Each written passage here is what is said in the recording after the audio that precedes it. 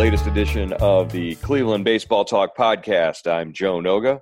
It's Wednesday, January 15th, and we're joined once again by our Tribe beat writer, Paul Hoynes. Paul, good to talk to you. Lots to talk about. Lots of crazy stuff going on this week, and not necessarily concerning the Indians, but kind of with the cheating scandal and the Houston Astros and Boston Red Sox and managers A.J. Hinch, Joey Cora losing their jobs in the last couple of days here. Just what was your reaction on Monday when you heard the news that Rob Manfred came out and had suspended Hinch and Jeff Luhnow from Houston? Yeah, Joe. We were talking. You called me, you texted me, and told me it was coming down the pipe. And man, I was, I knew he had to take a strong stance, and Manfred, that is, and I think he did that. 1 year suspensions for Luhnow and A.J. Hinch. They take away the first and second round draft picks in 2020, 2021. Fines the organization $5 million, and then Jim Crane, the Astros agent owner, kind of comes back out and doubles down on it by firing Luhnow and Hinch. And I don't think he had much of a choice there. I think he wanted to get this behind him. And if those guys came back after a year, that it's always going to be a cloud over the organization. So, and then, the other domino falls when Boston takes a preemptive strike and fires Alex Cora, and we haven't heard the last of that, they're still investigating. And I would imagine the Red Sox, are going to be under the gun probably before spring training. Those findings will come out. Right, and with the Red Sox investigation, that's related to, but not the same as, Red Sox are under investigation for inappropriately using their video room to steal signs that way. Once Cora joined the organization in 2018, this all goes back to 2017, when the Red Sox organization at the time was put on notice about using an Apple Watch to tip pitches in one way or another. And that's when Manfred came out and said there will be no use of technology, and we won't permit this using technology to steal signs. Paul, if you're not cheating, you're not trying. And baseball has always been sort of the tongue-in-cheek sort of way to put it. But, that refers to picking up, tells, or the way a pitcher holds his glove, or if your catcher is weak and he's showing everybody the signs that he's putting down there. That's gamesmanship, and that's different. That's been around baseball for 100 years. This is different when you're in your ballpark and you've got a camera trained on the catcher, and there's a monitor near your dugout, and you can decode signs and relay them to your batter, and he knows what's coming. That's not baseball. Yeah, that's and I think the amazing thing to me about this, Joe, is if you read Manfred's statement, his take on the investigation.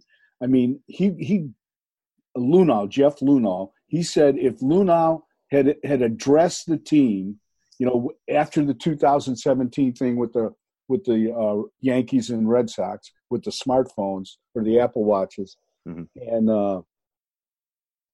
and had told them that from now on, you guys can't do this, and everything is going to come back on the GM and the manager, not the players.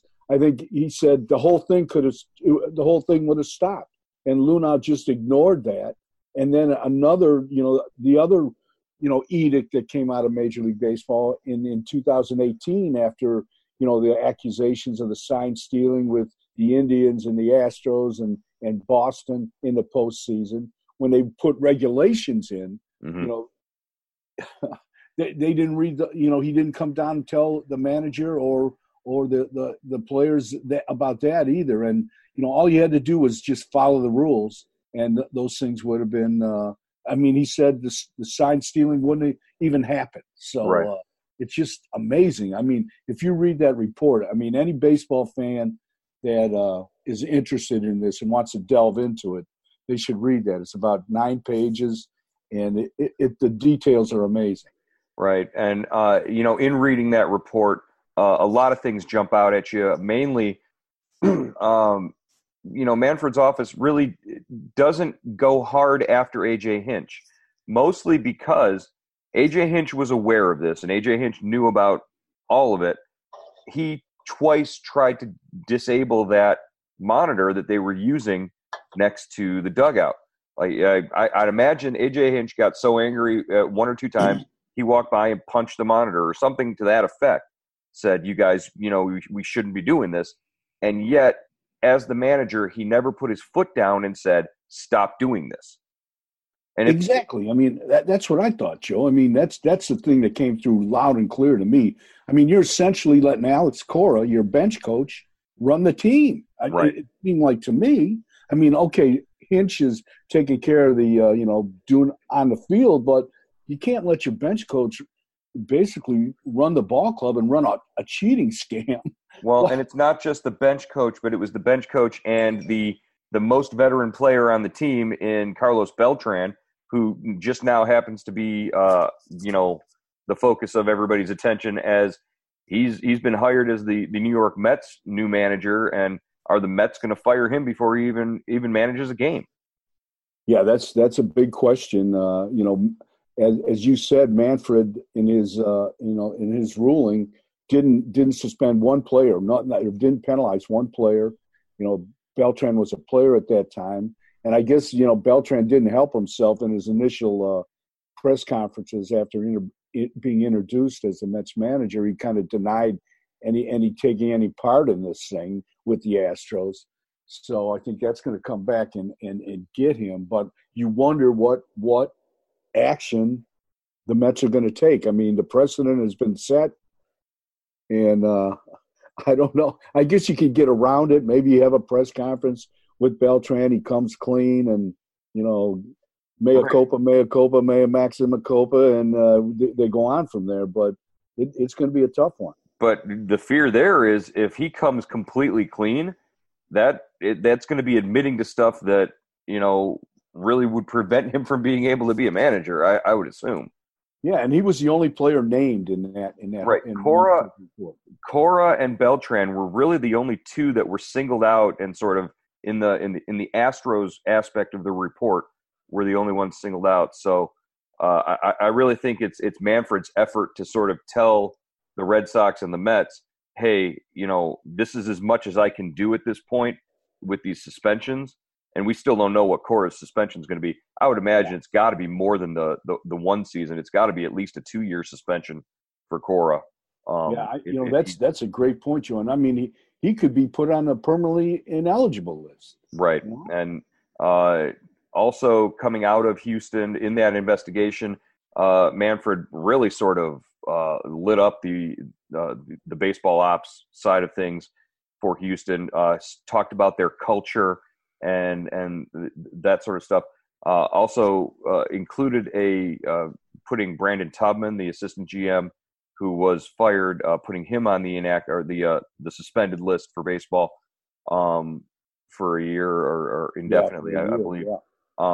And that's the guy who basically screamed at a group of female reporters in the Houston clubhouse after they won the ALCS, and it was related to the Roberto Osuna hiring, with the domestic violence accusation and all that.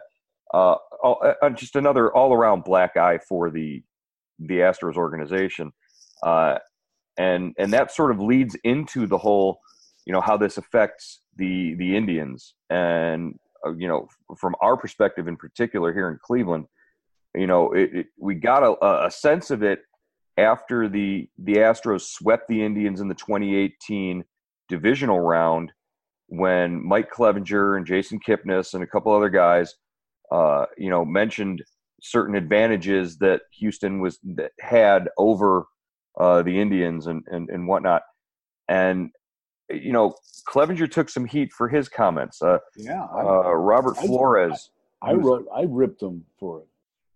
You wrote a column that basically said you can't do that, but it's funny that now Robert Flores, an MLB Network personality, who's a Houston guy, he's a Houston fan, and basically came out and was ripping into Clevenger, and the two of them went back and forth in an ugly little Twitter thing. Now you're sitting there going, boy, these guys were right. They knew all along, and just whatever kind of stupid code there is in the clubhouse where you don't say anything. That's sort of what this was. And now looking at it in retrospect, it's pretty amazing to look at this. Yeah, I mean, Joe, I think according to Manfred's report, the Astros had stopped cheating sometime during the 2018 season and were not cheating in in the postseason. But it just shows you everybody in baseball knew that was going on, and the Indians were so paranoid that the Astros didn't have to cheat to get a mental edge on them. I think they were so deep into the Indian psyche that they were psyched out, especially with the first two games at Minute Maid Park. Just like you said, just from talking to Clevenger and Kipnis, I didn't know what they were talking about. Mm-hmm. They'd sound like, they were kind of zoned out. They're speaking in codes and all that kind of stuff. And so, now we know. And, I just think, they were changing their signs so much that they were, I'd like to talk to Perez about it, how he handled it, because just how many signs they had to change, but it just seemed like they were so preoccupied by not having the Astros steal their signs and get an advantage, an electronic advantage over them, especially with the series opening in Minute Maid Park, that that contributed to them getting swept. Now, I'm not getting swept, but I'm not saying Houston wasn't a better team. They were far better in 2018, and they played better in the whole series. But, I think that had an advantage. That played a part in it. Right. And, one particular ex-Indian is now basically sitting back on his couch on Twitter and trolling the Astros pretty hard, and that's Trevor Bauer. Trevor Bauer and the Houston Astros goes back to at least May of 2018, when he started insinuating on Twitter about spin rates and sticky substances, and that was a whole big long debate back and forth between Bauer and this actually brought in Tito, where Francona had to apologize to AJ Hinch for the way that Bauer was behaving online, basically poking at all of his players. But it turns out that not necessarily with this whole sticky substances and spin rates and whatnot thing, but definitely with other aspects of it. You think that Bauer knew all along that something was fishy and something was not right, and that these guys weren't playing by the rules or hadn't been playing by the rules. Now he's just basically sitting back there trolling the Astros from afar and having the time of his life. Yeah, I know.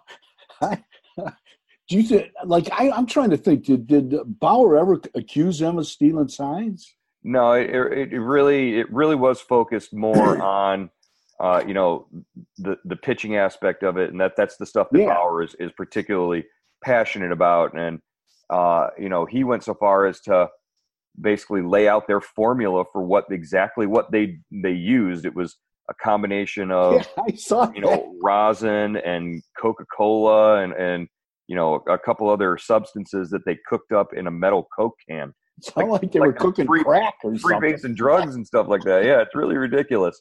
But really what that goes back to is the whole Trevor Bauer versus Garrett Cole, and that dates to when they were in college at UCLA. And then when Cole joined the Astros in the offseason between 2017 and 18, and then the 2018 season, he becomes this dominant strikeout machine because the spin rate on his pitches, skyrockets. Right. And Bauer, and now that you can see all of this on StatCast and the data is all there, and there's empirical evidence that when he was in Pittsburgh, his spin rate was this, and then he joined Houston and it shot up to this. it lends a lot of credence to some of the things that Bauer said. And, you may not agree with the way that Bauer says it or goes about, delivering the information, but it definitely raises eyebrows. Yeah, Bauer has to be in seventh heaven right now. It's just, and it's fun to watch on Twitter, I guess. I wonder, Paul, you've been around the game and you've been around clubhouses and these guys for so many years. Have you ever seen anything like this sort of cheating scandal? And these guys walk around like AJ Hinch, puffing out their chests saying, "Oh, it's a joke. If we had known that whistling from the dugout was going to set the Yankees off so bad, we would have practiced it in spring training." And there's all this video of these denials up until this point that the report comes out. Have you ever in 30 plus years of seeing this, being around it, seen anything like this? Joe, the only thing I can correlate it to is the steroid era, with steroids and, the way that guys cheated and came to camp 30 pounds heavier, from one off season, from one season to the next. And, the power increased and, nobody was cheating. It was just good nutrition and just they had changed their training routines and, kind of baseball and turned a blind eye to it. And a lot of people in the media did as well. It was, it was baseball's dirty little secret, and it came out eventually, and this came out eventually. So that's the only thing I can really correlate it to. Well, in the case of Beltran, at least, does that, if you're going to correlate it to the steroid era, the Hall of Fame voting and the announcements are going to be coming out next week. Beltran won't be eligible for another couple of years, I think 2022 or 23. But, how will the Hall of Fame look at this whole situation and any player really that's tainted by this? I mean, if Alex Bregman or Jose Altuve goes on to some, massive, career and eventually garners consideration for the Hall of Fame, is he tainted by this? Because you're looking at an entire season of these guys that's basically cast under a shadow of doubt. That's a good question, Joe. I never really thought of it that way. I mean, because steroids, you could see the impact on an individual player. Barry Bonds or Roger Clemens, both accused of using steroids. Manny Ramirez, who tested positive 2 or 3 times. You could see the results.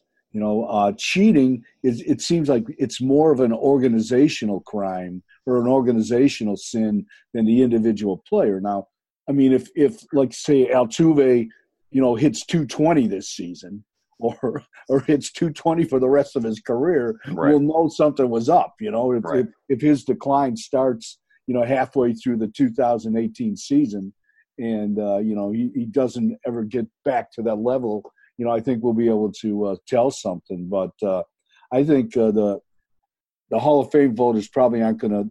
I would think that if steroids to me is an individual's, action, an individual decision. Now, obviously, cheating would be too, but I don't know. That's a gray area for me. I feel much stronger about not voting for steroid users than guys that got an edge from an electronic edge. Well, and you're talking about like the video evidence that we've seen on Twitter that's been shared or whatnot. It's guys like Evan Gattis, who was a catcher for a DH and catcher for the Astros during that 2017 season, and he's hitting home runs there. You don't know for sure how many of Bregman's home runs that year were tainted by him knowing what was coming, obviously. So it's impossible to sort of break that down and take it away in terms of, like you said, the individual thing. But as far as an institutional sort of reaction, yeah, I would agree with that maybe the Hall of Fame voters look past that in some sort of far off time or whatever. But I think if there's if there's an obvious drop in performance, I think you got to take that into consideration. Well, and let's talk about obvious drop in performance or this death penalty that's been handed down to the Astros now. This takes a team that's, it's a pretty strong team. You've still got Justin Verlander, you've still got Bregman, Altuve, Correa, but now you don't know who your manager is going to be, moving forward. That's still to come. I don't know if you give Hinch all the credit for them winning and being as strong as they are the last couple of years, but he deserves, something. Yeah. And now you've taken him away. Plus, you have devastated that franchise in terms of this is the model franchise that showed everybody how to tank and come back and build yourself back up and become a champion. But now they're going to lose their number 1 and number 2 draft picks for the next 2 seasons. The $5 million, the World Series championship itself was worth more than $60 million to that franchise. So the $5 million fine is kind of nothing. That's the maximum allowed by Major League Baseball. It's the most you can fine an organization is the $5 million. And that's really what you were going to pay Hinch and Lunau in salary next year. So that's kind of a wash. You were already going to spend that money. But the draft picks, that really sort of cuts the franchise off at the knees. Yeah, I agree totally, Joe. I mean, this is a team that built itself on the draft. All those guys, like Correa and Altuve and all those guys I think Altuve, maybe not Altuve. Altuve showed up at an open tryout and they told him to go away and he came back. So, but like Correa and those guys, they were all number 1 picks, and this is a team that has built itself through the draft. Bregman and those guys, and to lose your first 2 number 1 picks in 2020, 2021, and then your number 2 picks in the same 2 years, that's tough to recover from. Even if you're winning and you're picking, low in the first and second round, it doesn't matter. I mean, they've done a great job with the draft, and that's got to hurt you. Right, your talent in your farm system is going to decline, and the way that they can get that back would be to trade some of those pieces like a Correa or a Bregman or someone. And Correa has definitely been talked about in trades, but that's not a way to, as the Indians are aware, it's not a way to sustain long term consistent winning championship level, that kind of thing, if you're trading away your best players at all the time. So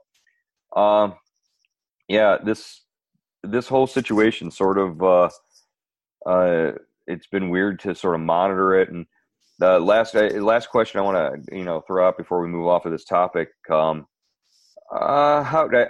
saw how Chris Russo on MLB Network reacted from the Yankees perspective. How do you think the Dodgers are handling this? How do you think Dodger fans are handling this whole situation, knowing that in back-to-back seasons you lost to teams that were, cheating, skirting the rules, and that Major League Baseball pretty much sort of knew about it when they were doing it? Yeah, that's got to burn the Dodgers, man. What have they won? 7 straight division titles. They haven't won, but they haven't won a World Series since 1988. So.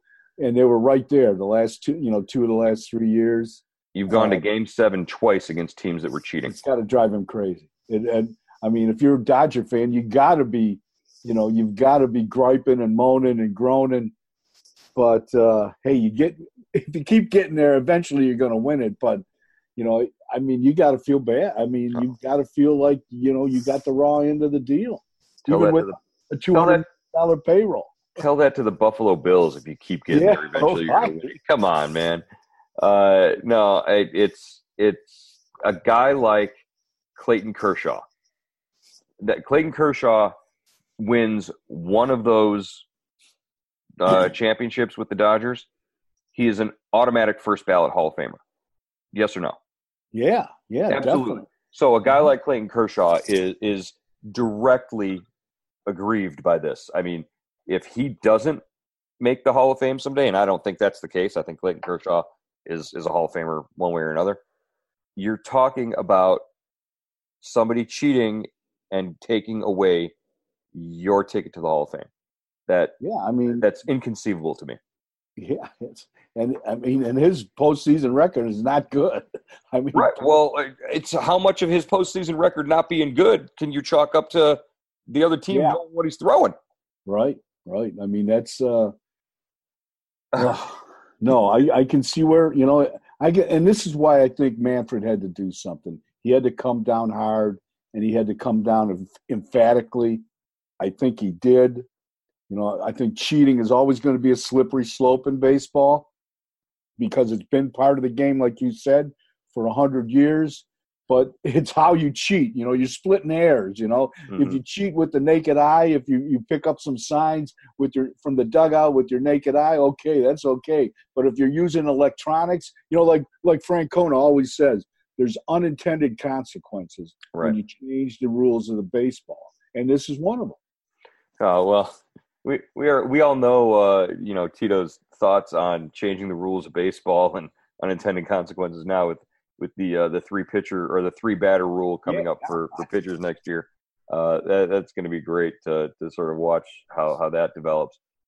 Just one last thing, I want to leave. Is there a solution that could be maybe legislated this way? Like you talked about, cheating with your naked eye. Maybe make that not cheating. Maybe put that in the rules, something along the effects of, if a player is able to visually decode a sign and relay it to his teammate, then that's not to be penalized. If you put that in the rules, then that's not cheating, but using electronics is. Manfred did that basically by sending the memo around everybody saying don't use electronic means to steal signs, and putting monitors. I mean, guys in every MLB replay room to monitor the situation. But go the other direction and say, okay, if you can, with organic means, if you can steal a sign, that's legal. I think it's understood. I don't know if it has to be in a rule. But if it's understood, then, why not put it in the rules and make it obvious? And that way, nobody has the ability to defend any sort of cheating by any other means. Do you know what I mean? Yeah. No, I understand that. I mean, that's a good point. But then what do you do with cork bats and the spitballs and guys that, cut the ball, You mean those long held traditional sort of, those are, don't you remember the Albert Bell's corked bat? Oh, it was the tradition and the sort of the lore and all that. It's still there. George Brett's pine tar bat, that kind of stuff. It's all still part of the game. And that's sort of acceptable, but this just makes everybody feel that you feel bad. It's just bad for baseball. That's what this whole thing is.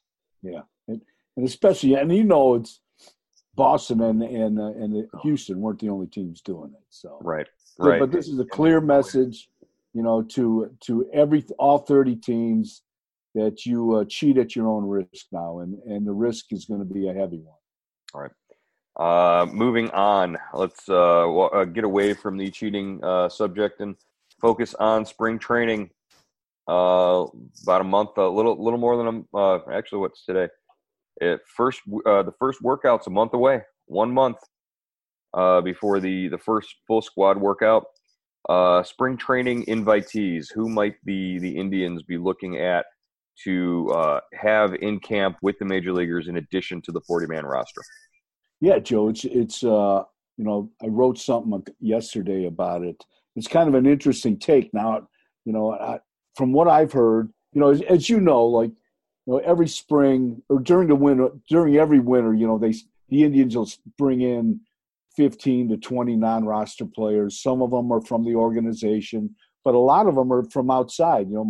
Guys that come in on minor league deals, on minor league contracts, make good contracts, and they really haven't done that a whole lot this winter. And I think, I was talking to some people, and they told me they're going to fill those roles mostly by internal candidates, guys from the minors, and that's kind of an interesting thing. You got your 40-man roster. But then you also, you're going to need 60 to 65 players to get through camp.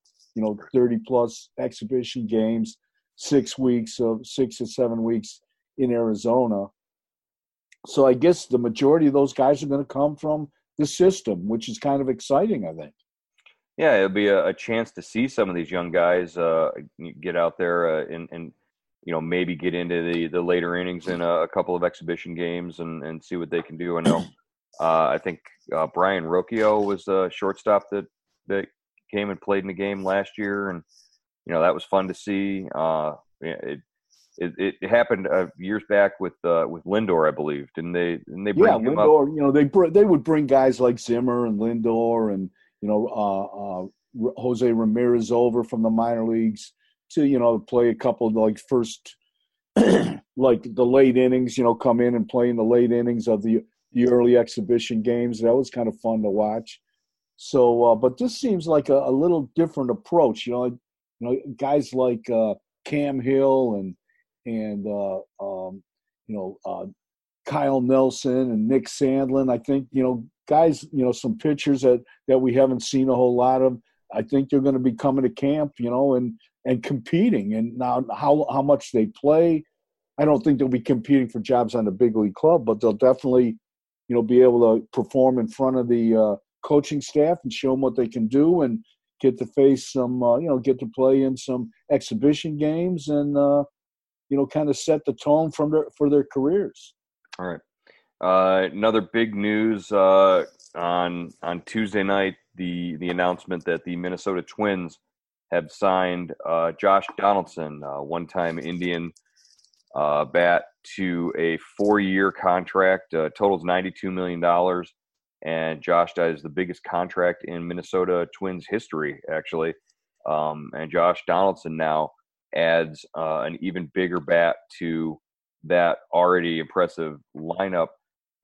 You're talking about the Twins now stating their case for being the favorites to win and repeat in the AL Central. No doubt about it. And, it's interesting. You could tell I'm trying to think of the Twins guy that's running the show up there that came Derek from Falvey. Yeah, yes. And, it sounds just like it's a page straight out of Chris Antonetti's playbook. When you can't get the thing you really need, and they needed, at the end of last season, they needed impact arms. Mm-hmm. They said that's what they were looking for. They were looking for starters because they were going to lose a bunch of their, I think 3/5 or 4/5 of the rotation, the free agency. So they couldn't get Zach Wheeler and Madison Bumgarner, or guys like that. But so they turn in a different direction, and they go get Donaldson. So you either you either want to prevent runs from scoring or score more runs, and Donaldson will definitely help him score more runs. Where does he fit in that lineup? I mean, obviously you're going to have to move Miguel Sano off of third base, so he's going to have to go across the diamond and learn how to play first base. But you've got Donaldson, Cruz, Sano. You still got, you got to find a place to put all these bats and mix it up. And what are they going to look like from there? Yeah, I think they're, you got Rosario, you got Polanco, you've got Carver, the catcher. If Buxton comes back, the center fielder, Right. If he's healthy, that's good. I mean, they hit 307 home runs last year. You thought they may have taken a hit, when they lost Shoop and C.J. Cron, but Donaldson more than makes up for that. So that's still a very, very dangerous team. And their pitching, might not be so bad, with Odorizzi going back, Panada re-signing, but he's got to serve that PED suspension. Right. They add Homer Bailey. They got some younger arms. So eventually Rich Hill. Yeah, Rich Hill. So they should have enough starting pitching with that offense to be the favorite going into the season to repeat. Right, and here we were sitting back looking over at Chicago and thinking, wow, they really added to their lineup and they've got some impact bats. But the Indians pitching rotation will now be challenged considerably by these teams. They have to face Chicago and Minnesota 19 times this year. How do you think the Indians pitching rotation holds up against these lineups, these stacked lineups in Chicago and Minnesota? Well, I still think the Indians have the best rotation in the division. They've got a lot of depth. We haven't seen a lot of Logan Allen and Scott Moss. Is it Scott? Mm-hmm. Yeah. Scott Moss. We haven't seen a lot of him, but when you can start with Bieber and Clevenger and Carrasco and you have Plutko and Savali and Plesac and Rodriguez, that's you've not only got some, you're going to get 5 good starters out of there, but you got some depth too. They did have a winning record against the Twins last year. They had a losing record against the White Sox. So right. I think pitching wise, they'll be, rotation wise, they'll be able to stack up. I'm interested about the bullpen, Joe. I'm wondering how that is going to shake out, and have some questions about the bullpen right now. Right, and they've made at least one addition in Emmanuel Clase to the bullpen to at least increase the power profile there. But you're right. It just seems like every year we go into spring training with the bullpen being a big question mark, and things just sort of work out one way or another. Yeah, and they've lost guys like Salazar, who wasn't really a factor, but Tyler Clippard, Dan Otero, Nick Goody, Cody Anderson, Tyler Olson. They've lost some a chunk of that pen. There's been a lot of turnover, and you've got names on there like Hunter Wood or other guys who were pickups during the season last year, who are going to be expected to sort of fill out roles now, and that's interesting for sure. All right, moving forward, we are looking at next week. The Greater Cleveland Sports Awards are coming up next Wednesday night in downtown Cleveland. The Dolan family has been announced as the Lifetime Achievement Award recipient at the awards ceremony there. Every year it's fun to see Roberto Perez among one of the Indians players nominated for Athlete of the Year or Pro Athlete of the Year. So it's fun to get out and mingle with some of these folks at the reception. What's your take on the Dolans being nominated for the Lifetime Achievement Award? Well, I think it's well deserved. I know they have more than their fair share of critics in the city and the surrounding areas, but the family has owned the team longer than any ownership group in franchise history. The Indians have been around since 1901, so I think that shows their commitment to the city. I think they've done a great job managing the team, managing the payroll, to the degree they can. 7 straight winning seasons on this particular run, 4 trips to the postseason. I think they've done a good job of running the ball club, making sure it's financially sound, and keeping it in Cleveland. Yeah, I just think that's the big thing is their commitment to the city and keeping the team here and improving the ballpark and doing all the things organizationally to set things up to sustain the sort of winning path for as long as they can. You might not like it because they talk about not being able to afford to keep guys like Francisco Lindor, but that's just an economic reality of being in Cleveland.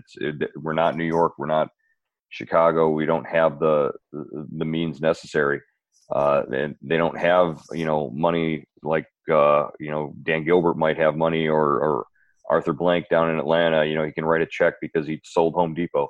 That's not the case here. So, Joe, I like it. I like them because they've had a track record of hiring good front office people. Exactly. And then they get out of their way and let them run the ball club. Right. Yeah, and that's what I was saying. Like the organizationally, that they've been solid. you look at the three major franchises in the city, and they're definitely the one that's the best run as far as I'm concerned. All right. You look at it right now. The Browns are in another teardown. The Cavs are interesting. They're rebuilding. They have some young talent, but they're rebuilding. And the Indians keep really chugging along and keep winning. All right. Well, Tribe Fest is coming up the 1st of February. We got the announcement last week that 32 of the 40 players on the roster will be there. Paul, I'm less interested in what your take is on the players who will be there. More interested in whether or not you will be participating in the goat yoga, which will be offered there. Will you be laying on your stomach, letting tiny baby goats walk on your back? I do not know what goat yoga is. Goat Yoda, yes, Goat Yoda from Star Wars. That's what it is, Paul. No, goat yoga. Come on, we put Paul. I think I might avoid that, Joe. Come on, we put Paul Hoynes in yoga pants. And we get him on a mat on the floor up on stage, and then we let the tiny goats basically walk all over you. It writes itself, basically. Yeah, the story of the year. Forget about jumping in the lake. This is the story that you were born to be. This is Paul and the goats.